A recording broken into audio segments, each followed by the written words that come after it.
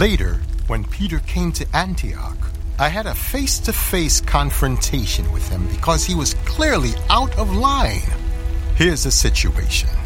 Earlier, before certain persons had come from James, Peter regularly ate with the non-Jews. But when that conservative group came from Jerusalem, he cautiously pulled back and put as much distance as he could manage between himself and his non-Jewish friends. That's how fearful he was of the conservative Jewish clique that's been pushing the old system of circumcision. But when I saw that they were not maintaining a steady, straight course according to the message, I spoke up to Peter in front of them all. If you, a Jew, live like a non-Jew when you're not being observed by the watchdogs from Jerusalem, what right do you have to require non-Jews to conform to Jewish customs just to make a favorable impression on your old Jerusalem buddies?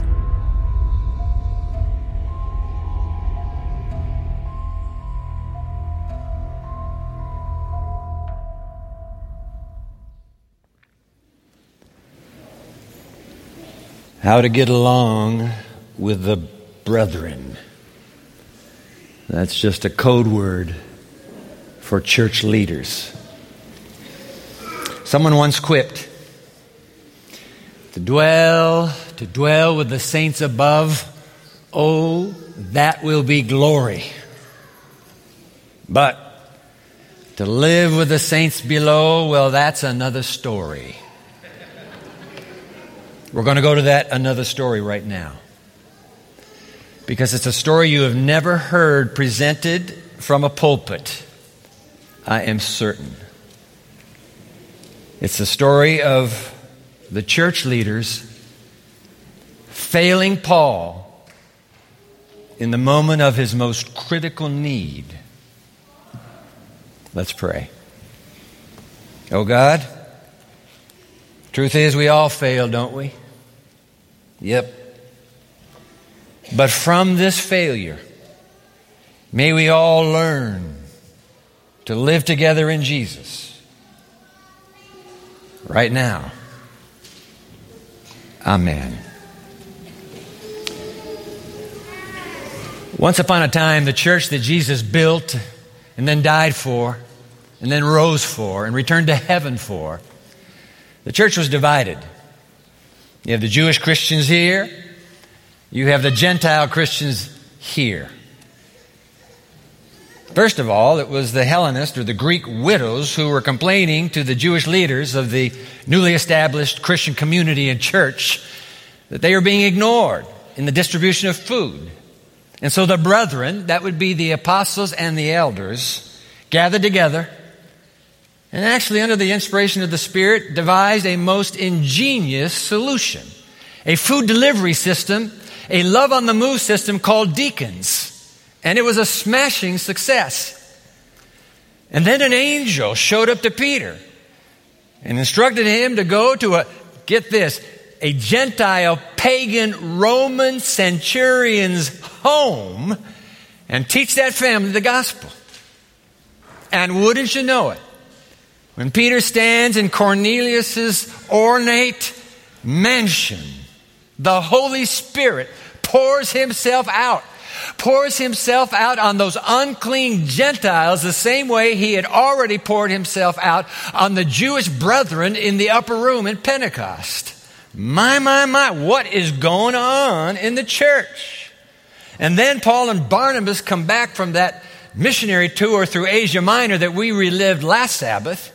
And they are telling stories about Gentiles coming in and Gentiles becoming followers of Jesus Christ. Hallelujah.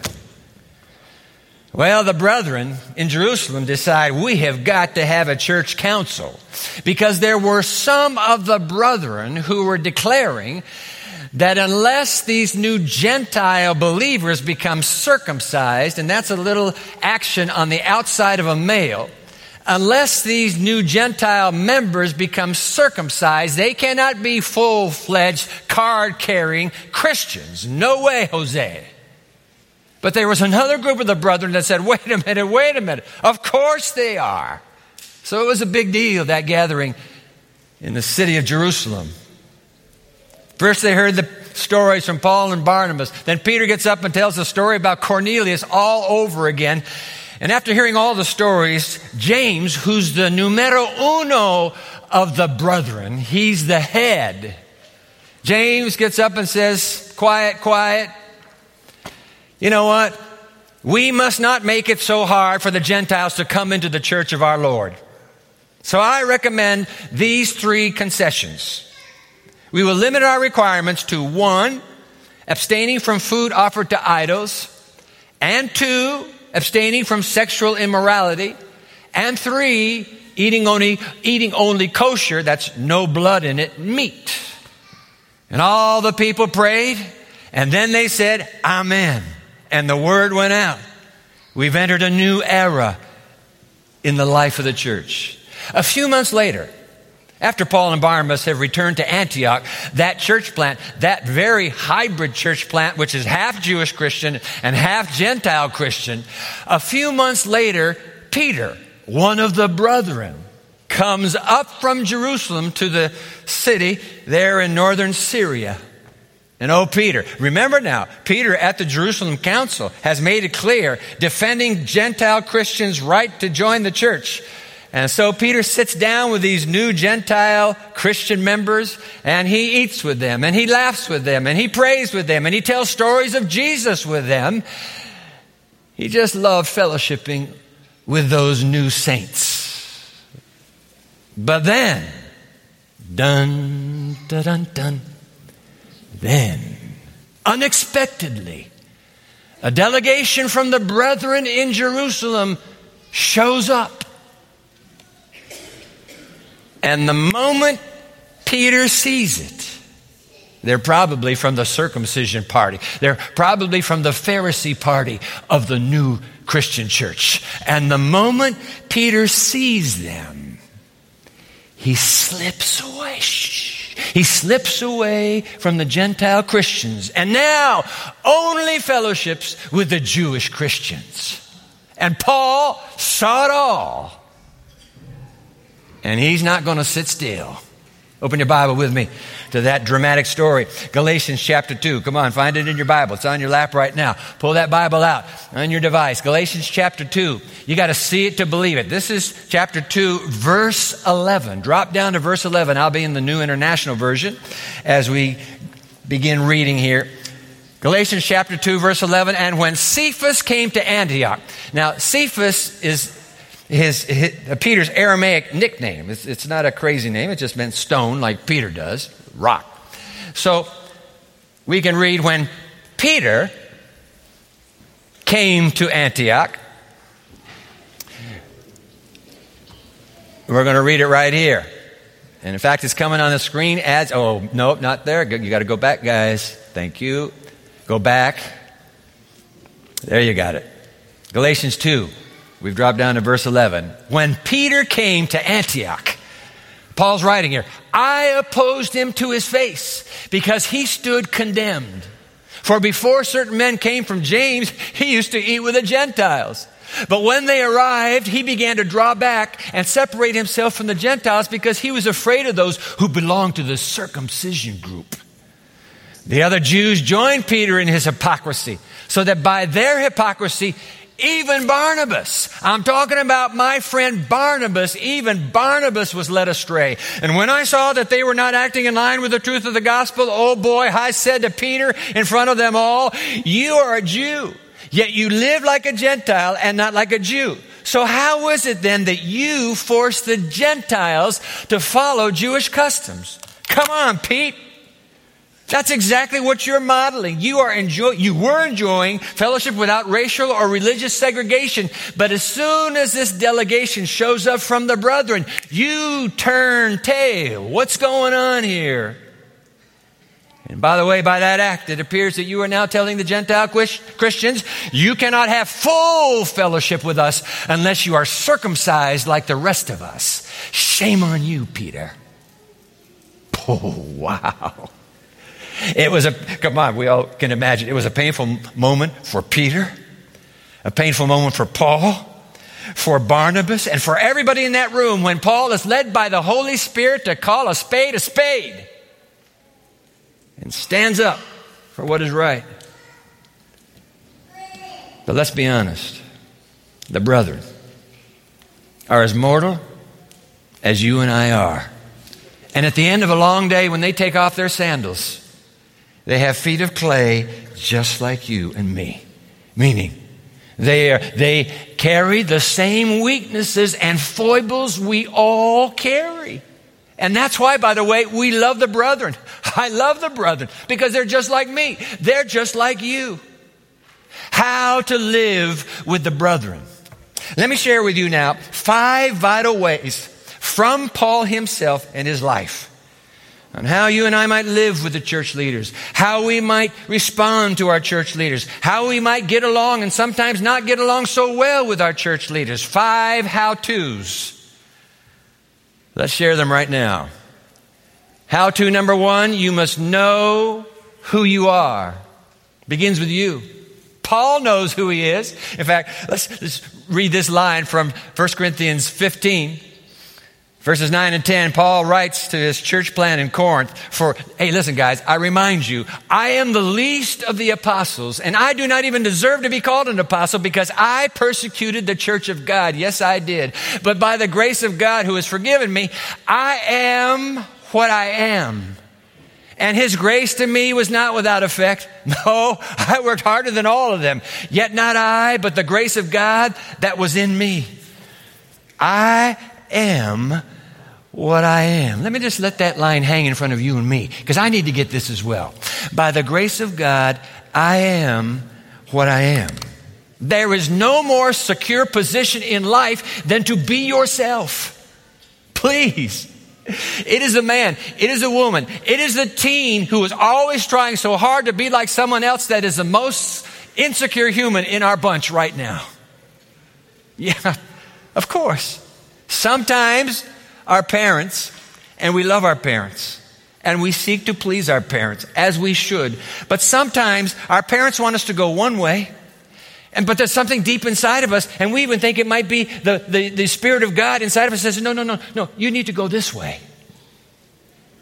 Well, in the end, only you and God can decide what you were wired to be.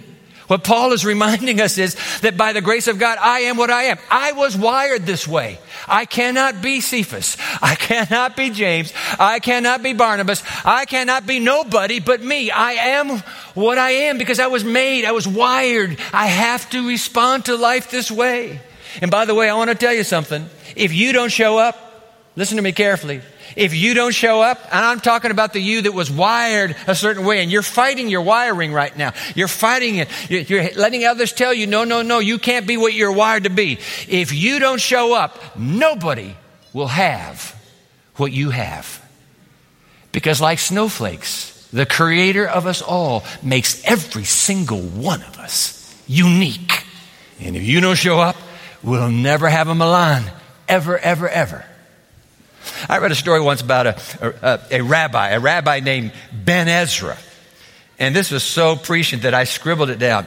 Ben Ezra wrote, when I get to heaven, okay, Rabbi Ben Ezra, when I get to heaven, God is not going to ask me, why weren't you more like Moses? No, God is going to ask me, why weren't you more like Ben Ezra?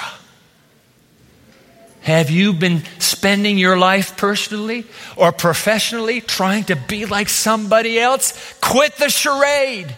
You were wired to be who you are right now. By the grace of God, I am what I am. And I thank God for it. Now the brethren, I love the brethren. Some of my best friends are brethren.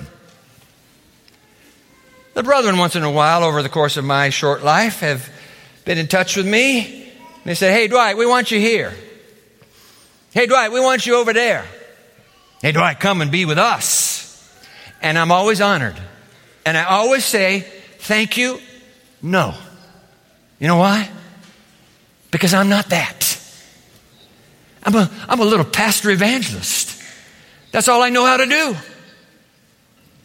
And so that's all I'm going to do.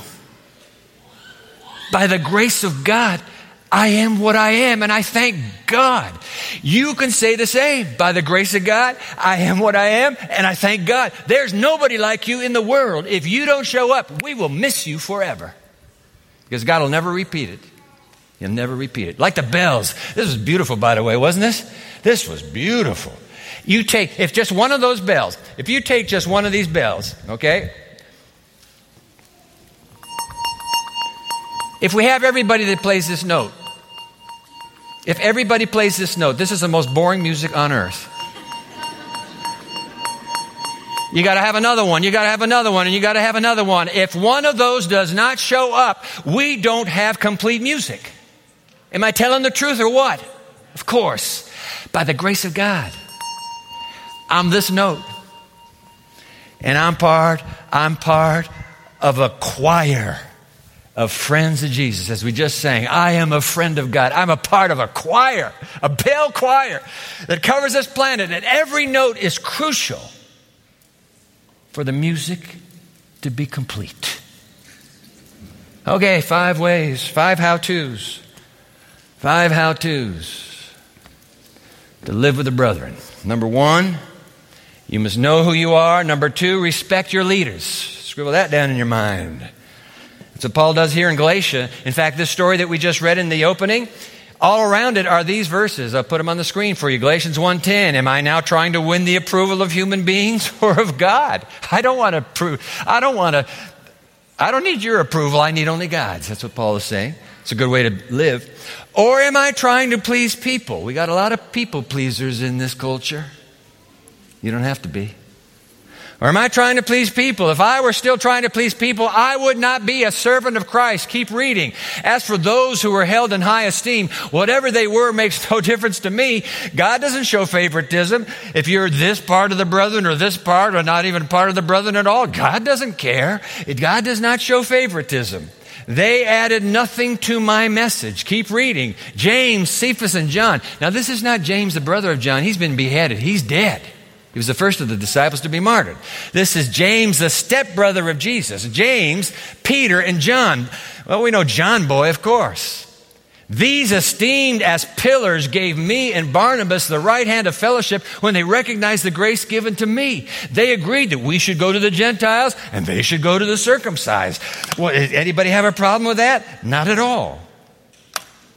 I am what I am, but I respect my leaders. In fact, there'll be an episode where Paul will be arrested in Jerusalem. He will end up before the Sanhedrin, the very judicial body he was once a member of. They hate Paul because he's a turncoat. He will show up before the Sanhedrin. And when he goes on trial, the retired high priest Ananias commands one of the guards, slap that boy in the face. Paul hears this man ask the stranger, maybe a soldier nearby, slap Paul in the face, and Paul turns and he cries out, "You whitewashed wall, God will strike you." And somebody said, "Don't you know that's the high priest?" Paul immediately apologizes. "My Lord, I've made a mistake." Watch this. I'm not making this up. This is in the trial, Acts 23:5. Paul replied, "Hey, brothers, I did not realize that he was the high priest, for it is written in Exodus 22, do not speak evil about the ruler of your people." Let me ISO that line so that it hangs in front of your comprehending mind for a moment. Do not speak evil about the leader of your people. I'm going to tell you the truth. I have sought to live by that line in my ministry. Do not speak evil about the leader of your people. Only the line I learned, it's identical to it, but it happened in the Old Testament. And David is hiding in a cave with his guerrilla warriors. And Saul, King Saul, that Paul, whose name was Saul, was named after, the first king of Israel. Saul comes into this cave to relieve himself. And David is there. And his guerrilla warriors are there. This is a chance. Saul comes in and David doesn't flinch. He motions his men, "Don't move." And finally Saul leaves. And they said, Master, what are you thinking? This guy is out to destroy you, and you could have taken him out and ended this bitter war. And David's reply, and this is what I've memorized through my young ministry.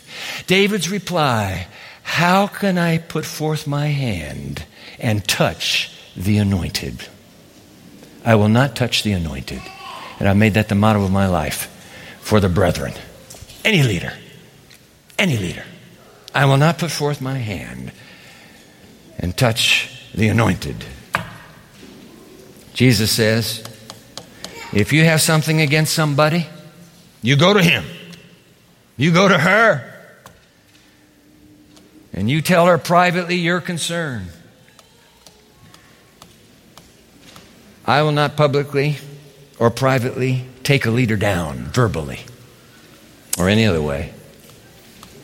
I know that's uncomfortable, and I sat in a group once that was tearing apart a leader who was not present. My philosophy is if the leader is not here, if she is not here, if he is not here, we're not talking about him. You can ask my staff. Get him in a corner. Say, tell me the truth. That's the truth. If you're not in the room, we don't talk about you. If you're a leader raised up by God, I will not stretch forth my hand and touch the Lord's anointed. You know what happens, don't you? It is a coward, too intimidated to speak up to leaders that tears down that leader when the leader is not present. That's a coward that's doing that. Don't be a coward. Matthew 18 says, you got something? Go. Take care of it. Wow. Respect your leaders. And by the way, if you're going to respect your leaders, I do hope you'll pray for them. I do. I'm at the bottom of the food chain, so I start up way at the top, and I know the leader and his wife, and I go down every level, and I pray for the leader and his wife, the leader and his wife, the leader and his wife, all the way down to me. And then I pray for the leader on this campus as well. That's no big deal. But I have found that if you're praying for somebody, you are less likely to tear them apart and criticize them privately. Pray for your leaders. That's what it means to respect your leader. All right. There are 3 of these. Here comes number 3. You must know who you are. Number 1, respect your leaders. Number 2, number 3, stand up for what you believe is right. No matter who the leader is. That's what Paul does with Peter.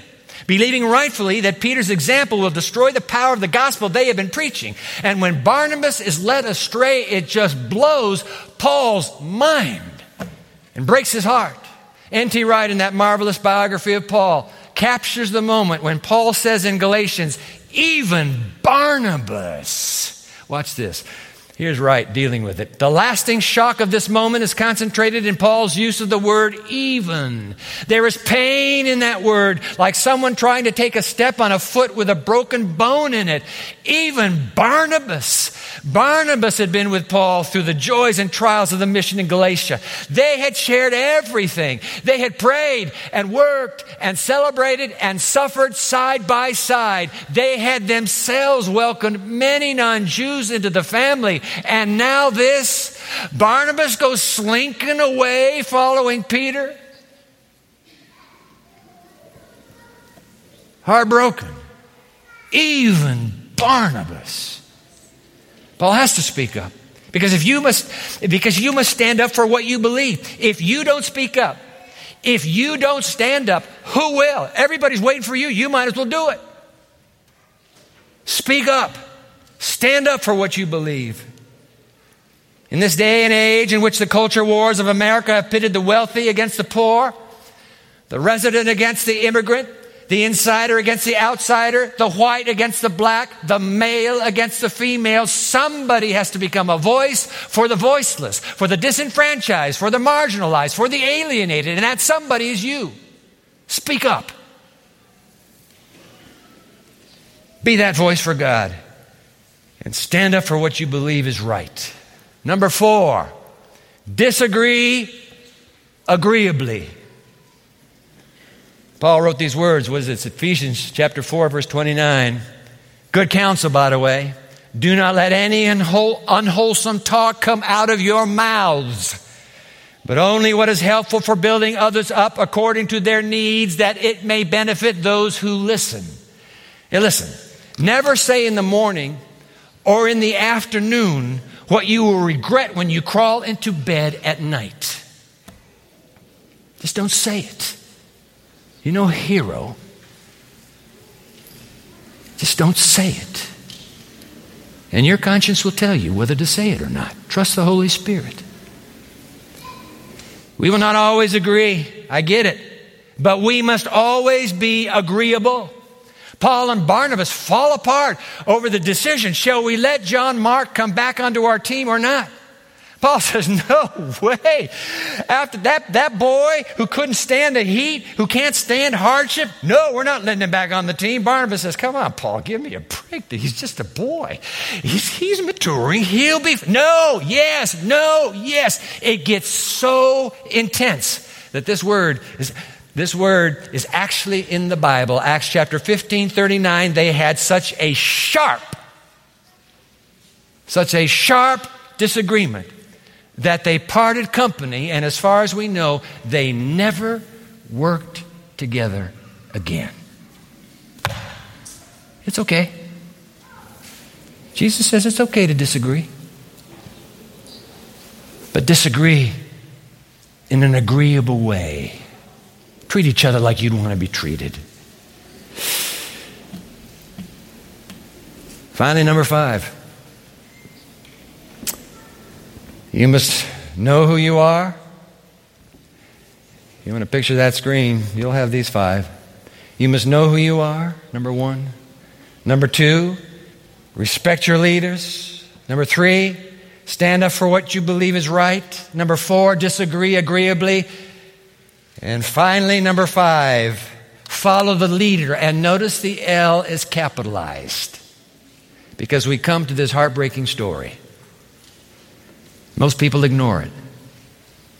But not a little book called Sketches on the Life of Paul. The veil is pulled aside and we see dynamics that we can easily recognize ourselves.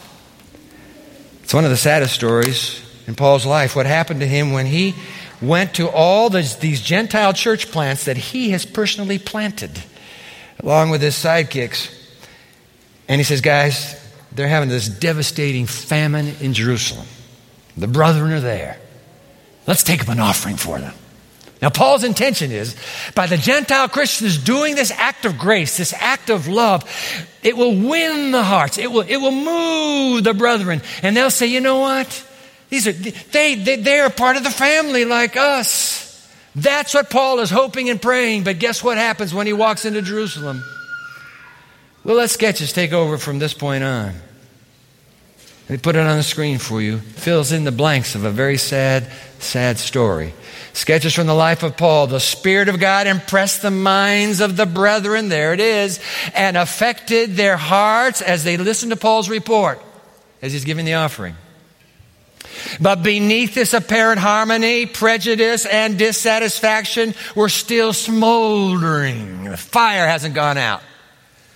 Some in the church were still striving to mold Christianity after their old customs and ceremonies that were to pass away at the death of Christ. End quote. Isn't that amazing? The church is still the same. 2,000 years, we have not changed. What are you talking about? Well, it says here, some are still trying to preserve the old customs and ceremonies. The truth is, we still have a hard time in letting those customs and ceremonies go. I think of the church today, relying upon ancient customs and traditions to defend practice that remands a segment of its members from sharing in the ministry of the gospel. No. You can't serve that way. That's only for us. You cannot serve that way. That's for us. The elders of the church had been at fault in allowing themselves to be influenced by the enemies of the apostles, the Sanhedrin and its spies. They've colored the whole brethren in Jerusalem. Now was the golden opportunity at the end of Paul's report for these leading men to frankly confess that they had been wrong, that God had wrought through Paul and that they were wrong in permitting the reports of his enemies to create jealousy and prejudice against him. Oftentimes, the debates of the church are about jealousy and pride. Not every time. Of course not. That's what took down Paul. Jealousy. Prejudice. We can't change now. Wow. And instead, what happens? James, the stepbrother of Jesus, the leader of the brethren, sets Paul up to have to compromise his strong conviction that Mosaic law was no longer binding on the church. Paul, thank you so much for everything you've done. Listen, we have a little something we need you to do. Just go through some of those old purification rites, the Mosaic law. It'll take you about 7 days. It won't cost you much. Just do it. And let everybody out there know you're not down on Moses. Okay? And Paul, so longing to accommodate the brethren, says, okay. Sketches again. But the advice given by James to Paul was not consistent with what that decision in Acts 15 had decided. The Spirit of God did not prompt this advice. It was the fruit of cowardice.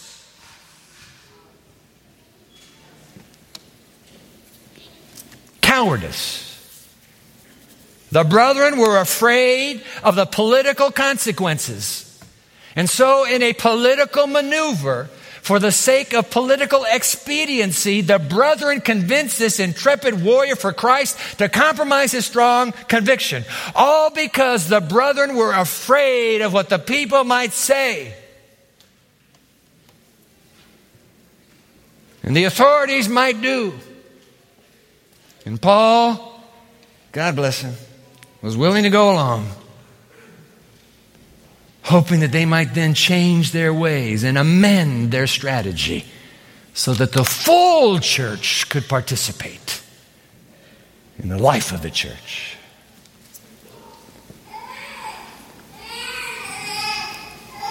Paul felt that if he could, by any lawful concession on his part, win the brethren to the truth, he would remove a very great obstacle to the success of the gospel in other places. So he compromises his own conviction. But he was, listen to this, no punches pulled for either side, but he was not authorized of God to concede so much as they had asked. His advisors were not infallible. Now keep reading.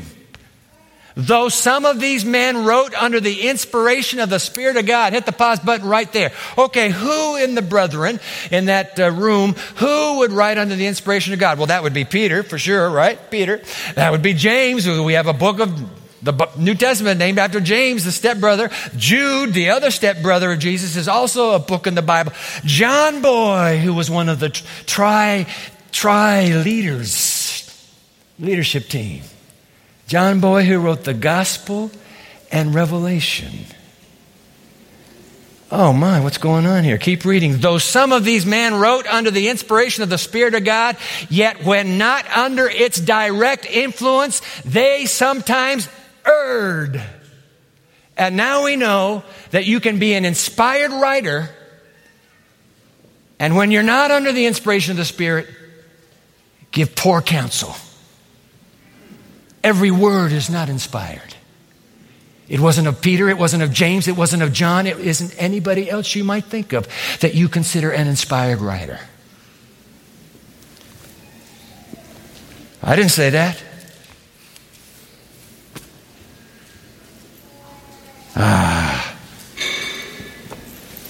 They were wrong. Cowardice held them back, and the church was set back by these beloved leaders called the brethren. In fact, after Paul was arrested at the end of the 7 days, they should have known this is the most recognizable face in the Roman Empire right now. This guy has gone to every major city. He's shown up. Everybody knows. There's no social media, but they know this face, and he was spotted. He almost lost his life. There was a plot to assassinate him on the way to court.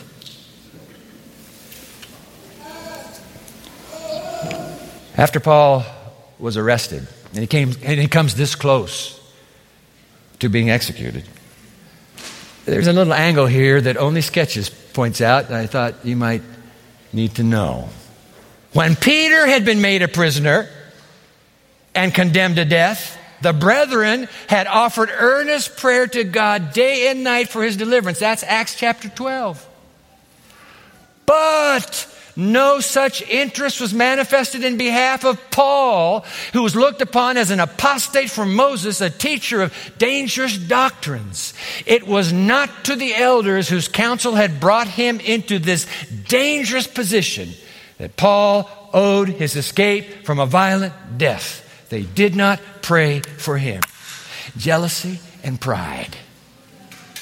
We haven't changed at all. They didn't even pray for him.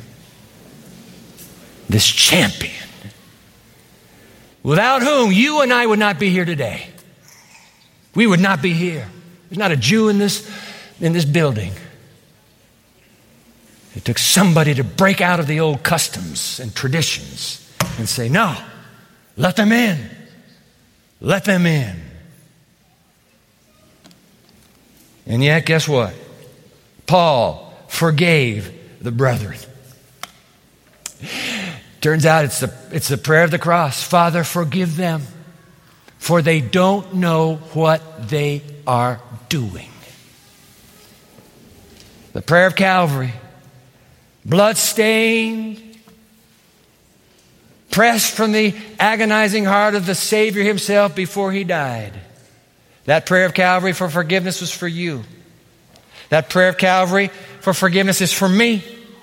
And that prayer from Calvary is for the brethren today. He forgave us all. Jesus forgave us all. Wow. That's why Paul could forgive.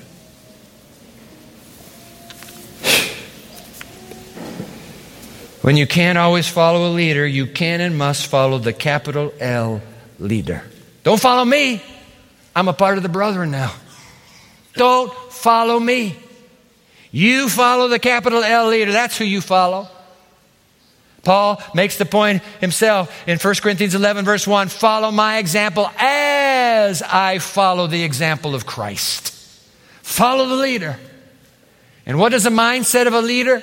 The capital L leader. Last line before I sit down. Philippians 2. Let this mind be in you, which was also in Christ Jesus, who made himself nothing by taking the very nature of a servant. You want to be a servant leader? Then this is what you do.